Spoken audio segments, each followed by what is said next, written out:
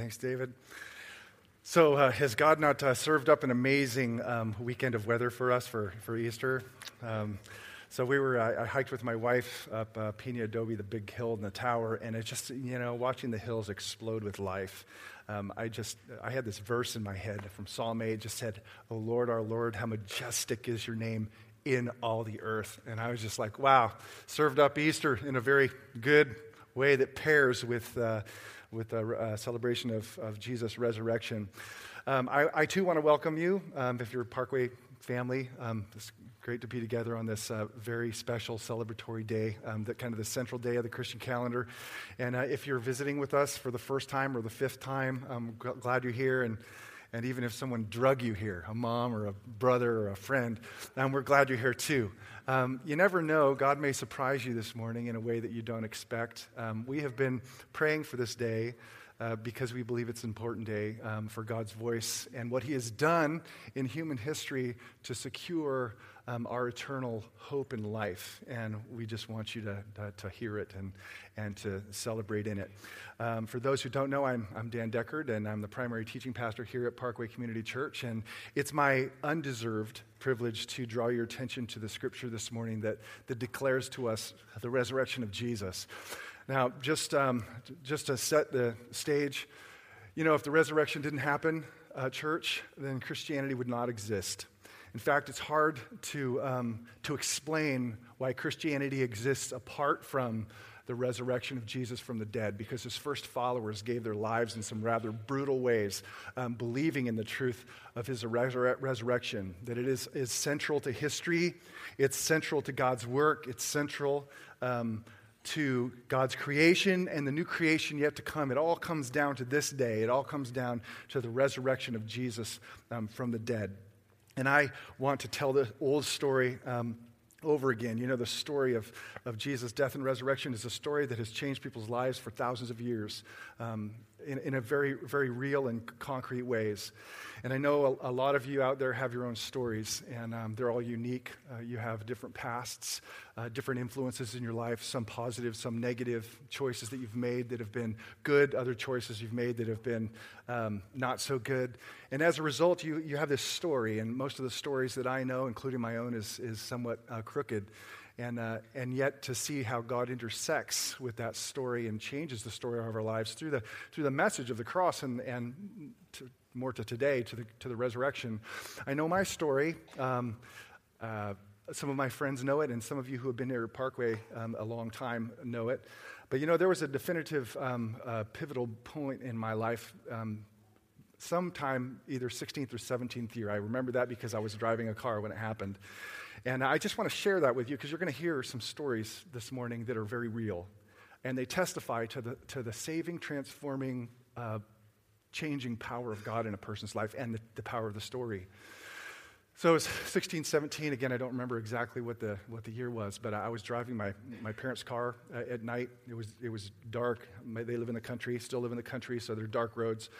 And my best friend, Wally, was sitting in just like on, Leave It to Beaver, sitting in the passenger seat, and we were driving along, and we came up on this, I think it was a Toyota truck, and had a camper in the back, and he was going a little slower than I liked. Being a punk I started to flash my lights, right?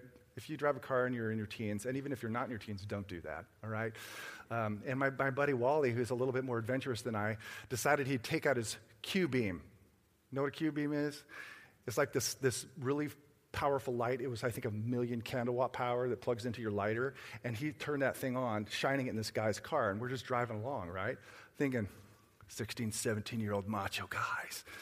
And anyway, this guy slowed down his car, and we sped around him with some attitude, and he started to chase me.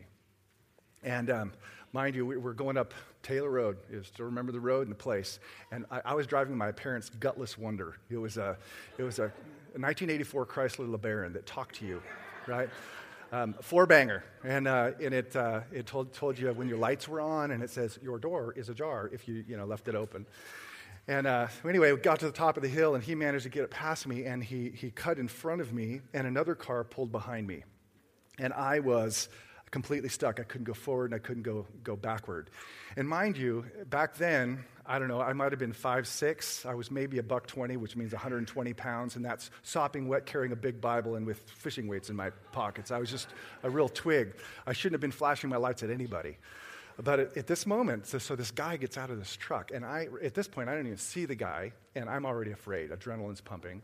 And he gets out of the car, and he's a stocky, scruffy, scary-looking guy. It's like some kind of cross between Grizzly Adams and Quentin Tarantino. If you know those two, that's kind of a scary. And he came out with a tire iron. He ran up to the car. And I rolled up the windows, and we locked all the car doors, and my sister was in the car too, and she's saying, "My brother's going to kick your," And I'm just like, shut up and don't do me any favors, This little $120 wet is not going to do anything. And at that moment, he's screaming at me, telling me to get my blankety blank, nice colorful adjectives that English teachers love to see in papers, calling me outside. And I know if I open this door, he's going to beat me senseless. And at that moment, I was so afraid. I think I was the most afraid in that moment than I've ever been in my entire life. And I really felt like this could be, overly scared. I thought, this is it, right? I was so stupid to provoke this guy. And providentially, the Lord was still there, still caring for me in my utter foolishness. And we happened to be at a quasi-public intersection. So someone came up behind and said, "Hey, we're going to call the cops." And so it scared the guy off. And quite literally, after that event, I remember looking at my skin, and I broke out into hives. I was so scared, and I felt so helpless and so threatened. And that moment in my life turned me in a particular direction where I resolved in my own soul. And I don't know that I was super self-conscious of it, but I know inside me something changed, and I decided that I was not going to be in that place ever again. And I was not going to be helpless. I was not going to feel like a victim, and next time someone did that to me, I was going to manage the situation. Right about that time, a movie came out, Lethal Weapon. I do not endorse any part of this, either the movie or this introduction, as you should ever try this, because you shouldn't. If anything, it kind of testifies the opposite direction. But there on the screen, Mel Gibson, stud muffin, right? He manages every situation, not afraid of anything, and he was the image of what I wanted to become. He became like the form that I wanted to fill, And that led to a whole series of decisions in my life to feel my own sense of security, to be able to control my situations. And that led into a choice to go into the military and excessive exercise and other things that were expensive and so forth, to acquire certain things. And that was the direction of my life. And in all actuality, what I was trying to do was I was really attempting to become the hero of my own story, right? I wanted to manage and control the world in which I lived. I was attempting to become the hero of my own story. Meanwhile, I still had this belief in the Bible, as a lot of people do, and I'd read it. And there was this growing struggle, this growing animosity within me, because what I was reading in the scripture and the approach of my life were so different. And I came to this place where there was this verse, I still remember, Jeremiah 17, verse 5, is one of the prophets in the Old Testament. And I came to this verse where it says, and just listen to this closely. I wish I had it on the screen behind me, because then you could see it. But it says, "Thus says the Lord." In other words, these are God's words. "Cursed," not a good word, "cursed is the man who trusts in man and makes flesh his strength." Then the next part says, "whose heart turns away from the Lord." And that verse was like a bullet, like into my heart, not to kill me, but to break something in me and cause me to think. And that verse, "cursed," is the one who trusts in man, whether it's other men or whether it's trusting in your own flesh or strength or ability, whether that's physical strength, or maybe it's ability to manipulate money or whatever it is that people try to control to make their life satisfied and peaceful. I realized that it says that I'm cursed if I do that. And if I do trust in this, which I was doing, trying to become Mel Gibson, then in fact your heart turns away from the Lord. And that's like what that verse said is that you can't trust in both things. And it's like the voice of God was speaking to me and asking me the question. He's like, listen, you can't have it both ways, Dan.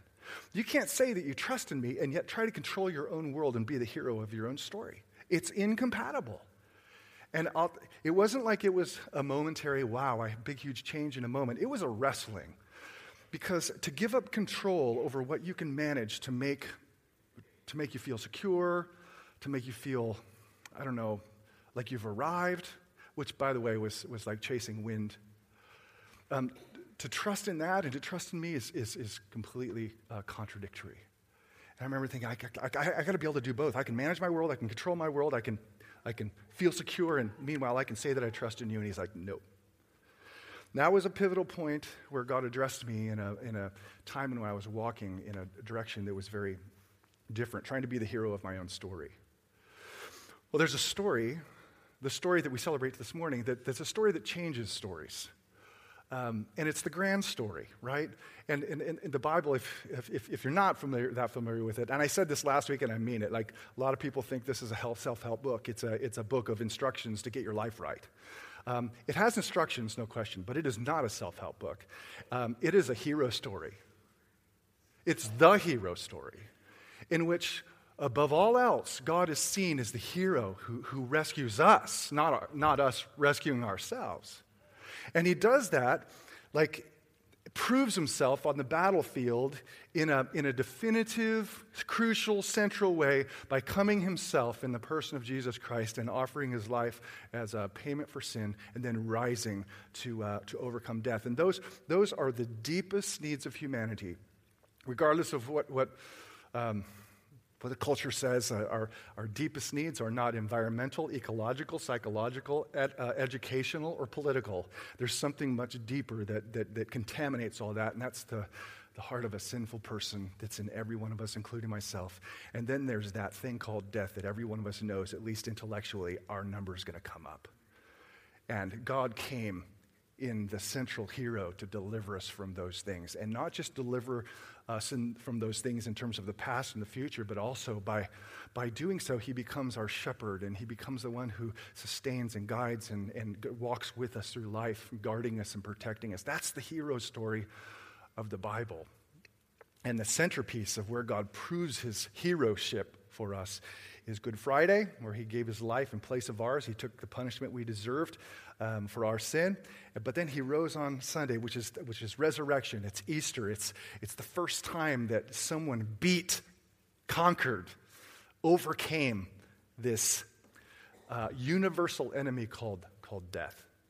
And that's the text I want to just read to you in Luke's version, just so you see the words. And then I just want to I want you to be aware that there's doubt. If you have doubts about the resurrection, there were doubts back then.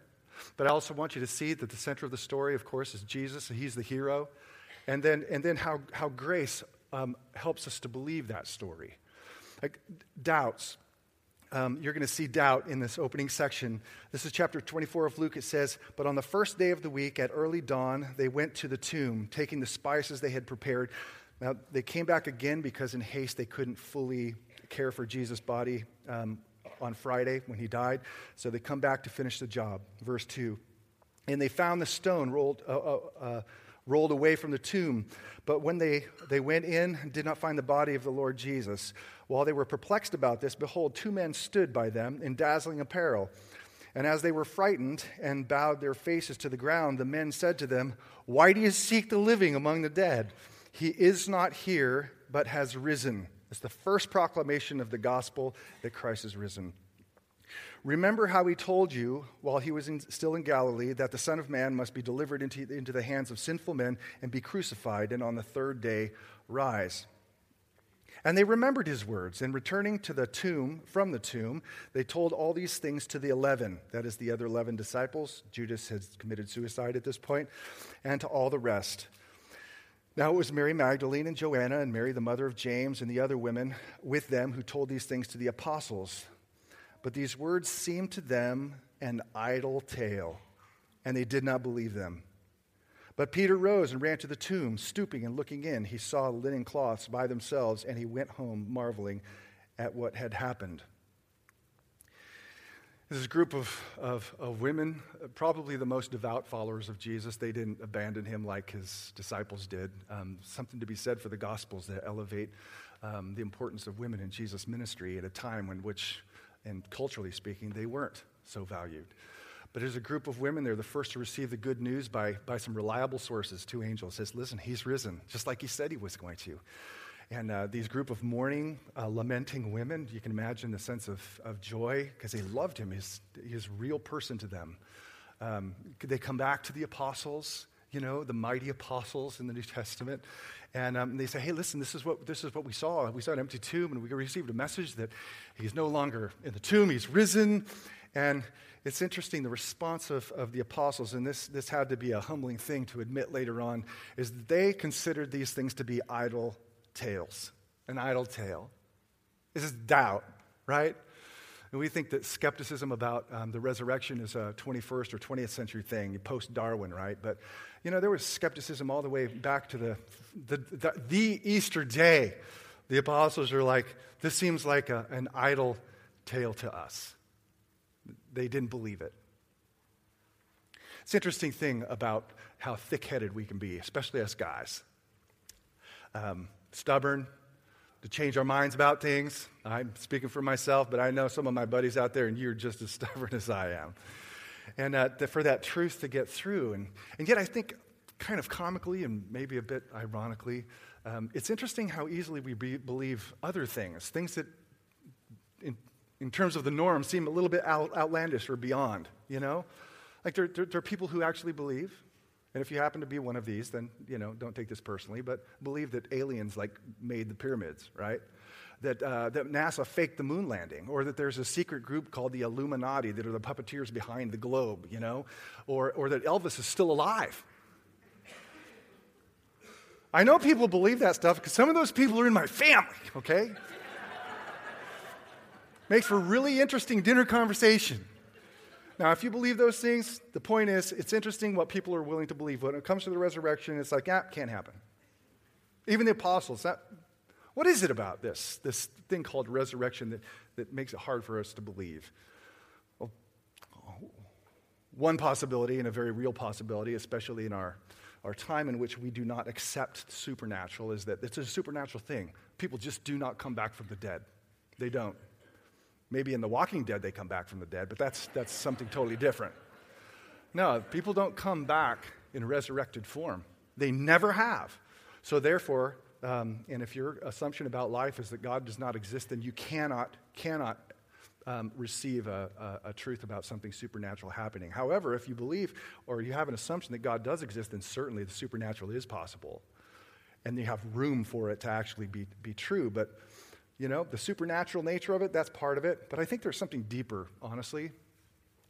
The truth, if a person is willing to truly accept and believe that Jesus actually rose from the dead, it's not a myth, it's not a tale. He actually came out of the grave. That truth is a game changer. It's a history changer. It's a life changer. It's a world-changing truth in a way that, Elvis being alive is not, right? If you believe Elvis lives, great. Live with it. Go to Graceland, see if you can get a picture. Not going to affect the world. Neither is the Illuminati. But, listen, if Jesus really rose from the dead, then the implications of it are massive. On the one hand, it means that sin was actually paid for on Friday. It's the way of saying, yep, sin was paid for, my son rose from the dead. If he stayed in the grave, we'd still wonder, was his payment enough? But even more than that, what it says, that he actually rose from the dead. He gained victory over it. He conquered it. He stood up against it. He dethroned it, is that he is who he says he was, that he really is king, he is savior, he is redeemer. He's the only one who can overcome death, not only for himself, but also for us. It means at the end of the day that if he rose from the dead, as we celebrate him today, then he really is Lord of Lords and demands human submission and joyful praise. Amen. That's why it's a world-altering truth. And that, I think people suspect that if I believe this, then that means all the rest comes into it too. And that's the truth. You believe Jesus rose from the dead has massive implications for life. And here, they doubt it. For whatever reason, they doubt it. They didn't just doubt the message of the women, but as you perceive, kind of fast forward through chapter 24, Jesus appears to them actually physically, and they still don't believe it. Right? You go to the end. Jesus himself stood among them and said to them, "Peace to you." His physical appearance is there. But they were startled and frightened and thought they had seen a spirit, or we would say, seen a ghost. And he said to them, "Why are you troubled, and why do doubts arise in your heart?" He's physically here. "See my hands and my feet, that it is I myself. Touch me and see, for a spirit does not have flesh and bones, as you see that I have." And when he had said this, he showed them his hands and his feet. And while they still disbelieved for joy and were marveling, he said to them, Have you anything here to eat?" Right? Come on. He's physically present. They're afraid. They think he's a ghost, some kind of a phantom. He's like, "Listen, it's me. I'm here, flesh and blood. Hey, touch me. Right? I got hands, I got feet."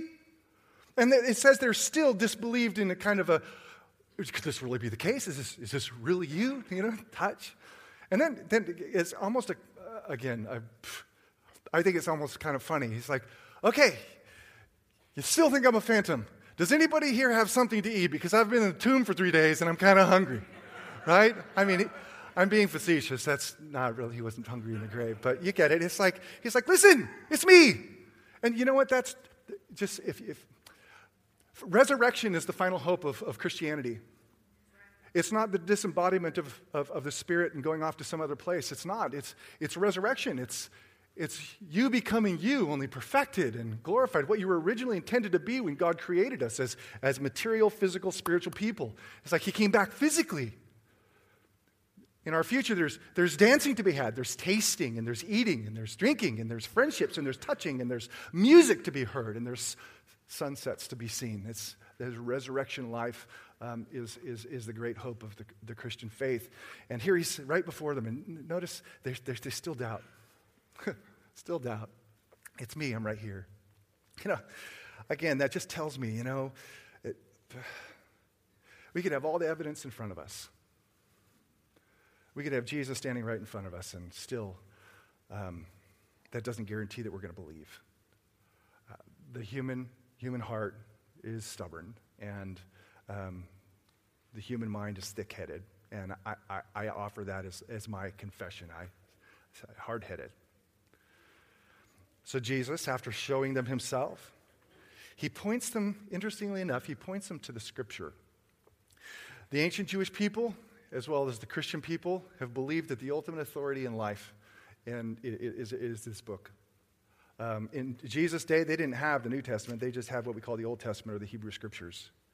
So you know what he does? He goes, "Listen, guys, the whole of the book that we have, that we believe is the highest authority because it reveals God, written over 15 centuries by prophets, it testifies to me." And he's saying, it's about me, I'm the center. And he says it in 2 different places in this chapter, a major emphasis.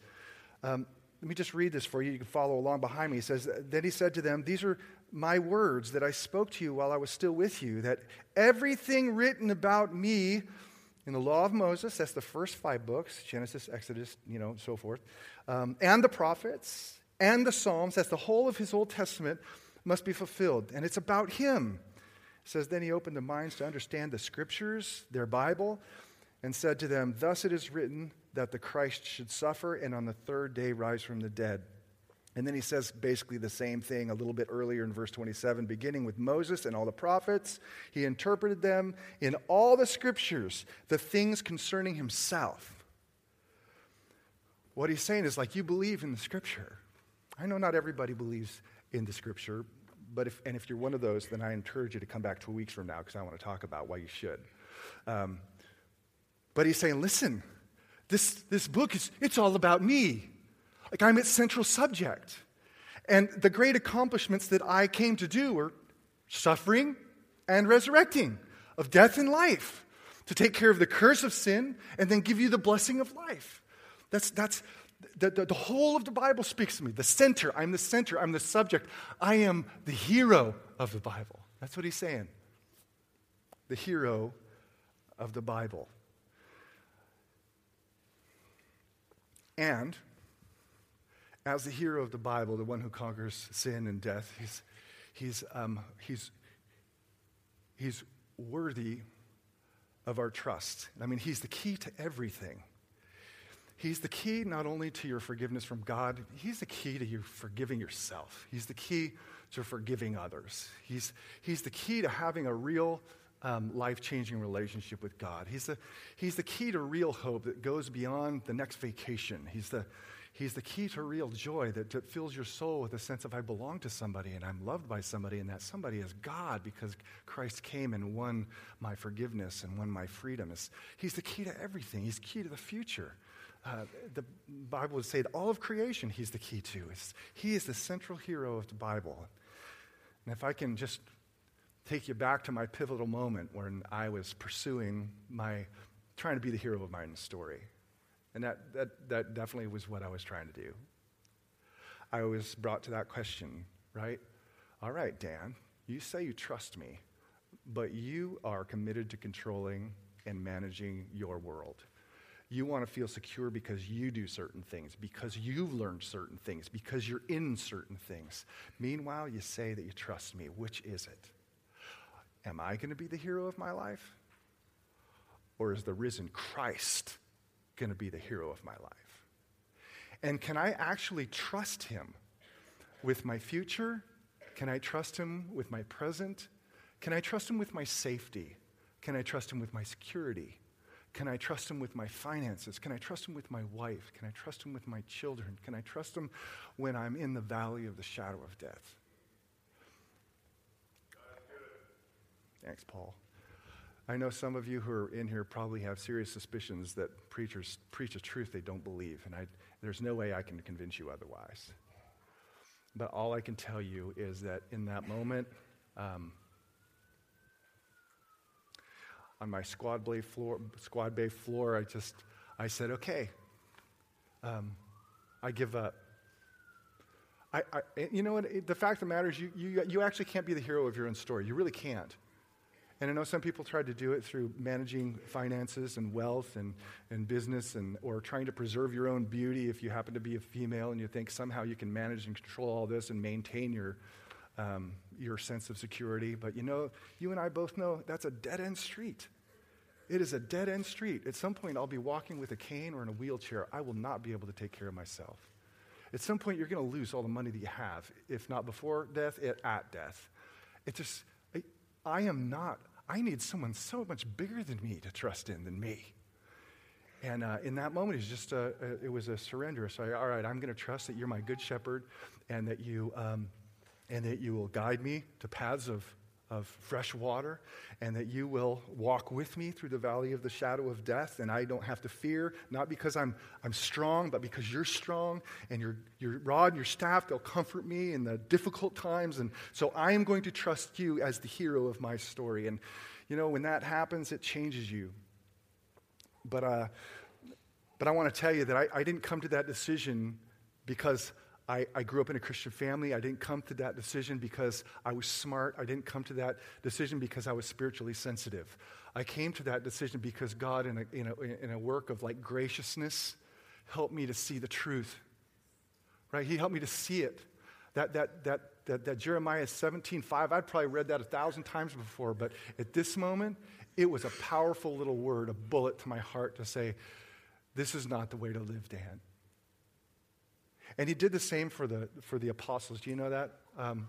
Their disbelief.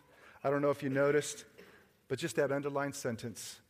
It says, then he opened their minds to understand the scriptures, and that is to embrace and accept that it's real. That it's real. Like the resurrection of Jesus from the dead is real. It's true. And because of that, We really don't. If we really believe that truth, if it's taken ownership in our hearts, then we don't have to be afraid of death. That we don't grieve as people who don't believe grieve, because we know that death has been conquered. Not just in the future, but he walks with us every moment as we trust him to be the hero of our story. And that story of what he has done is just one of those stories that just, it breaks into your life and it changes you. And that's the story of the cross. It's the story of the resurrection of Jesus. And more than anything, if you actually believe the story, I pray that maybe this just reminds you of something you already know and encourages you and enables you to say, yes, I don't have to be afraid anymore, and I need to trust the Lord more. I don't want to be the hero of my story. I want him to. Or if you've never really allowed the story to sink in, to realize that, this is something that I need in my life. I don't know how many of you have read the book Unbroken or seen the movie. I said it was a pathetic copy of the book in the first service, and I realized that's a way overstatement. I liked the movie, but it left out the best part, right? Louis Zamperini, Olympian, makes it out at sea for how many days, makes it through Japanese POW camps, torture, unbroken. And you realize at the end of the book, he comes back to the States and he's broken. He's angry. He's bitter, twisted up by an inability to forgive his captors, turns to alcohol, which was his hero. And it's not until he goes to a Billy Graham crusade and hears the gospel of the death and resurrection of Jesus that he's given freedom. Now that is the best part of the story. And it's the power of the story of Christ and what it can do in a life. And you're going to hear or see how people in this room have experienced the life-changing power of the story of Christ in their lives. So they're going to kind of complete this message. So as I pray, if I could have our musicians come up, I want you guys to finish this message. Lord, in these moments that I have, I pray that you would convince us through the proof of lives changed that one, you love us, and in that love you have become our hero to save us from sin and death, and also to be with us through life and to preserve us and to be our stronghold and our shield and our deliverer, our rock and our fortress, that we cannot, Lord, save ourselves. Only you can. Only you are strong enough to change and guarantee our future. And I pray that you would just minister to us in this room in a gracious, personal, compelling way this morning. In Christ's name, amen.